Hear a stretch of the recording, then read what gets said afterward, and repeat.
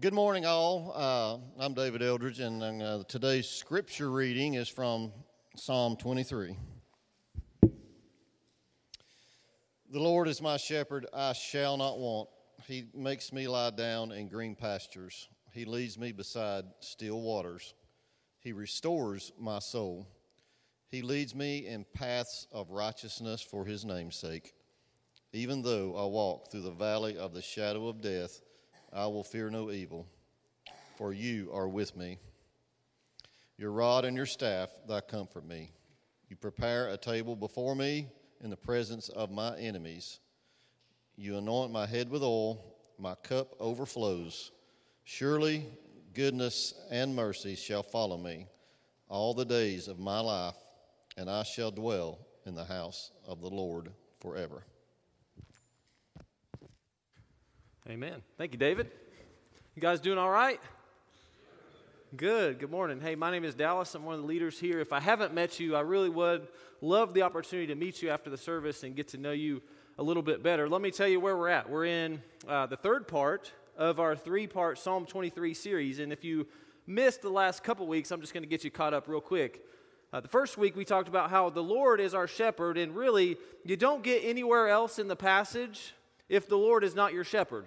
You could never say that you lack nothing if the Lord is not your shepherd. And we looked at John 10 and John 17, and we decided that fullness of life is really found in knowing our shepherd more fully. And then last week we talked about how there's no such thing as a pitch black valley anymore if the Lord is your shepherd. That there will always be light. If the light of the world is the one we're following after, there will always be some light even in the darkest valley. And that sort of leads us into verse 5, where he says, my cup overflows. And you don't really ever get to say, my cup overflows, if you can't walk through the darkest valley and fear no evil. And because now our cup overflows, now we have the opportunity, like we talked on Wednesday night a couple weeks ago, about how if our cup overflows, now we can let that overflow go into the lives of other people, can't we? I mean, there's no sense in letting our cup overflow into nothing. So the idea being, we want our cup to overflow into other people, and wouldn't it be great, by God's grace, if one day we let that cup overflow into even the lives of our enemies? I mean, that would truly be a good place to be for us as believers, wouldn't it? I mean, to be able to say we lack nothing and we don't have to hold anything, there's no strings attached, we can just let our cup overflow into the lives of others. Now, today we're going to be in verse 6 and conclude the passage. It says this, surely goodness and mercy shall follow me all the days of my life, and I shall dwell in the house of the Lord forever. Now, to be honest with you guys, earlier in the week, I really struggled with this symbolism here. I mean, throughout the other parts of the passage, it's pretty easy, like shepherd, green pastures, still waters, overflow, all these things are pretty easy, but why does goodness and mercy have to follow me? I mean, I understand the goodness and mercy being with me, because if God is with me, then God's character sure accompanies that, and I'm so glad that goodness and mercy are with me. But why does goodness and mercy have to follow me, and follow me all the days of my life? I mean, truth be told, I don't like to be followed. And I don't really know anybody who does like to be followed. In fact, if you follow somebody long enough, you get a restraining order against you. You may even go to jail if you do it too long, right? In all my life, that's been one of my biggest fears, is that somebody is following me. I mean, even as a kid, I remember I would always run up the steps, and in fact, I still do this to this day, skipping a step. Just out of habit, not because I'm scared anymore, I don't think, but maybe I need to evaluate that one a little more closely. But I would like skip a step and run and like look backwards just to make sure nobody was following me, but you can't keep looking backwards because you got to watch where you're going. And there could also be somebody waiting for you there at the top of the steps, so you have to run with your head on a swivel, back and forth, back and forth. And so I would do that all the time, and I would be so scared all the time that somebody was following me. Anybody else have that fear? Wow, really? I'm alone here? Man, I can throw out the rest of this message because it has to do with that. But no, I mean, all my life, I've just been afraid in that way of somebody following me. And David, it wasn't like me. I mean, I had really no reason to fear. It was all my imagination. But David, for him to write, goodness and mercy shall follow me all the days of my life, I mean, that's a big deal because he had so many people following him. In fact, even his own nation at one point is following after him. It probably feels like everybody is trying to chase him or follow after him. So how could he say, goodness and mercy shall follow me all the days of my life? Why not say, my enemies follow me, but God is with me? Because he just said that same thing in the darkest valley, right? He said, though I walk through the darkest valley, I'll fear no evil. Why? Because you are with me. So why say, goodness and mercy shall follow me? Well, I think this is where this psalm comes full circle for us here this morning. See, if the Lord is my shepherd and guiding me, that's where everything must start and end. And it's so good that while we're facing something that's dark, that he is with us. But we also have things in our lives that creep up on us, that follow after us. Now, sometimes that can be reality. Sometimes there can be very real things following after us, but sometimes it can be the big what ifs. What if my enemy comes after me again? What if I get sick and end up leaving my family behind? What if something happens to my spouse? What if I lose my job? What if I am condemned? What if God is done with me because I can't seem to get it together? All these things follow after us. We might not be actively facing them, but they follow after us. And here's the thing. You cannot just simply ignore them. It's not enough to say, hey, don't worry about the things that are following after you. Don't you hate that when people say that? Hey, don't be anxious. Oh, okay. I didn't think about that. Thanks. Thanks for clearing that up. Right? That's not enough, is it? We have to replace that worry with something else. And so David sets that precedent when he says, I will fear no evil. Why? Because you are with me. And Jesus would set this precedent himself when he would say, hey, do not worry. It wasn't just do not worry. It was instead pray because you're doing something with that. So how do we not focus on all the realities or the what ifs following me? Well, it's by recognizing that the Lord also follows after us. And that's critical. And not only does he follow us too, but he follows us much more closely behind than our enemies. He follows us with his hand upon our back. And when that's the case, when we realize that, then we understand that goodness and mercy are following me all the days of my life. There may be a period of time where my enemies are following after me, but if God is following after me more closely with his hand upon me, everything will be okay for all time. And David, man, he knew who God was, but he also knew how the human mind worked. I mean, he knew that you can really lump all of our big fears of the things that follow us really into two categories. Essentially this, that something bad is going to happen as it creeps up on us, or two, that we've gone too far for God to forgive us and stay with us, or that his love for us might change. So David says here, whenever I fear that bad things might happen, I remember that goodness is following me all the days of my life.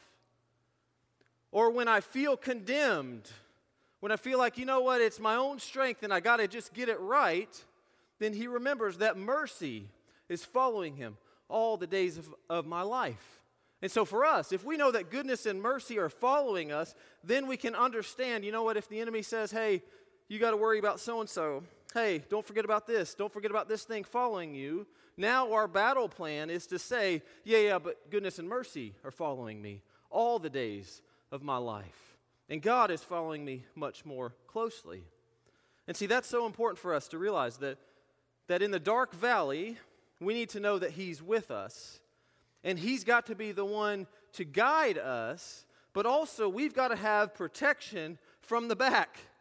And that's why David ends the psalm this way, to say goodness and mercy are following me, because now he's got protection from the backside. In football, the left tackle is the most important position on the offensive line. Now, for a long time, NFL teams didn't know this.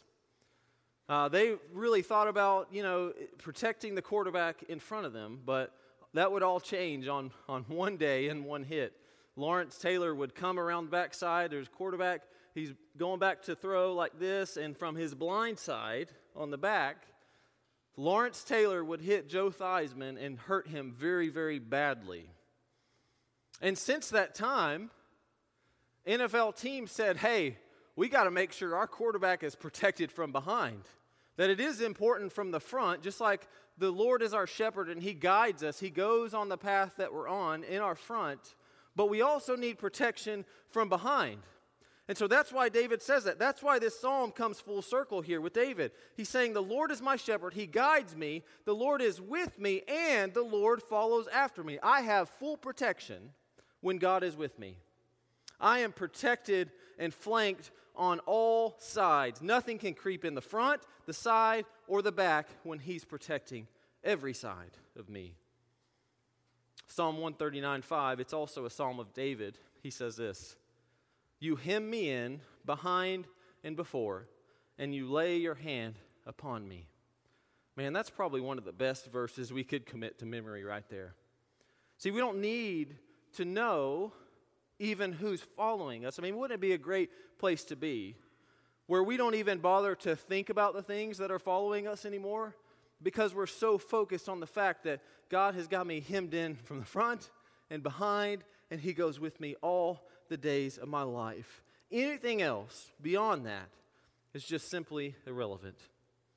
David also says this in Psalm 31:13-15. He says, for I hear many whispering, terror on every side. They conspire against me and plot to take my life, but I trust you, Lord.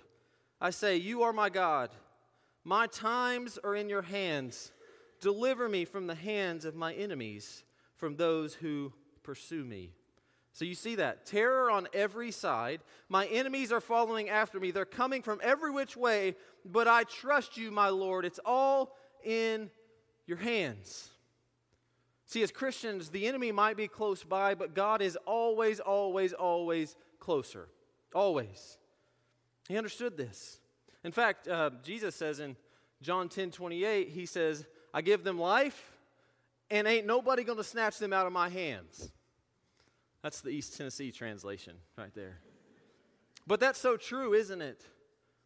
That if he's got us flanked and protected from every side, everything will be okay. There's no reason to fear for all the days of our lives.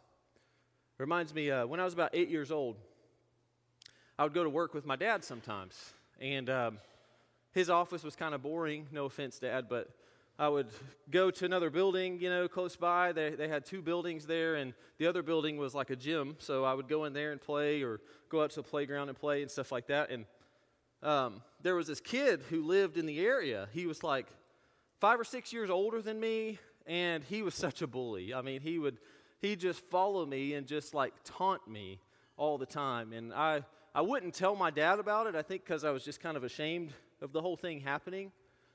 Well, one day, my dad hears this kid taunting me, and he runs out there and he starts saying words I didn't even know were in his vocabulary, getting on to him real, big time and everything. And he stayed pretty cautious there moving forward with this other kid. And so I'd go to the other building, and he would say, the first couple times he'd say, I'll follow you over there. And man, instead of me walking around in shame, I started like strutting out there, man. I was like, my dad is following after me. Like, come on. Like, you want to come say something now? My dad's here with me. And that's really kind of the whole point, isn't it? That peace isn't when our enemies stop pursuing us, because there will always be something, and maybe it's not even active. Maybe it's just in our imagination. Maybe it's just a what if. What if this thing starts following after me? We will never find peace in the absence of enemies following after us. The only way we find peace is knowing that God, too, is following after us, and he's got his hand upon us. So critical for us. See, David had this wide view lens that he ends with here. Have you noticed this? The big perspective. He says, all the days of my life and forever are the terms he uses. See, he knew what it was to be chased, to have abundance, to have comfort, to always, his comfort always came not from the situation, but with who was with him. And that's so crucial for us to realize. And so he could say, hey, my worst realities could come true. My worst nightmares, everything, all that could come true. But at the end of the day, I will dwell in the house of the Lord forever. I mean, the temporary, it could pass away. Somebody could harm my body. Somebody could do their worst. But at the end of the day, I will dwell in the house of the Lord forever, no matter what.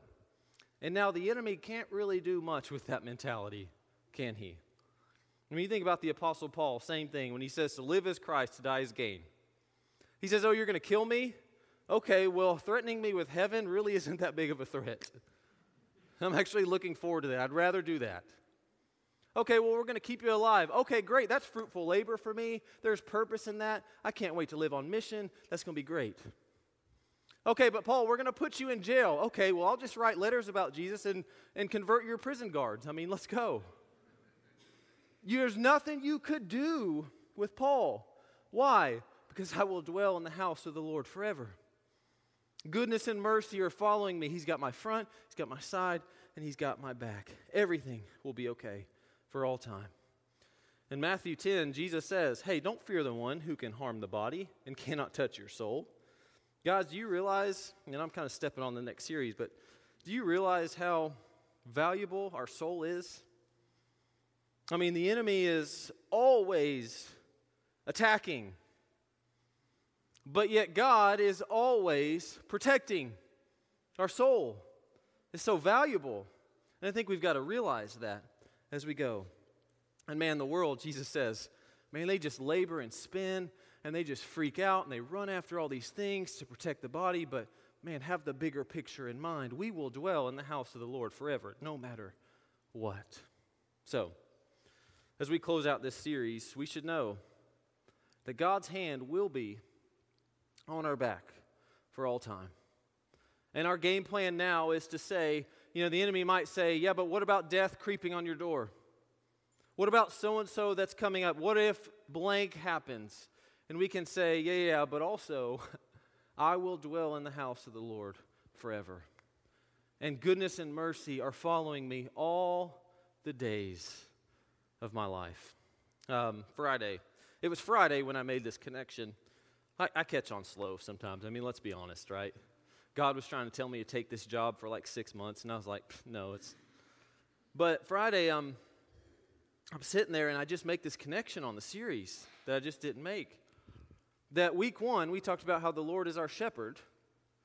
So he is guiding us. He's in our front, guiding us. And then last week, we talked about how in the darkest valley, he is with us, and that's really our comfort. So he's at our side. And then this week, he is following behind us. So every which way, we have protection for all time. And now we truly can live a life without lack forevermore.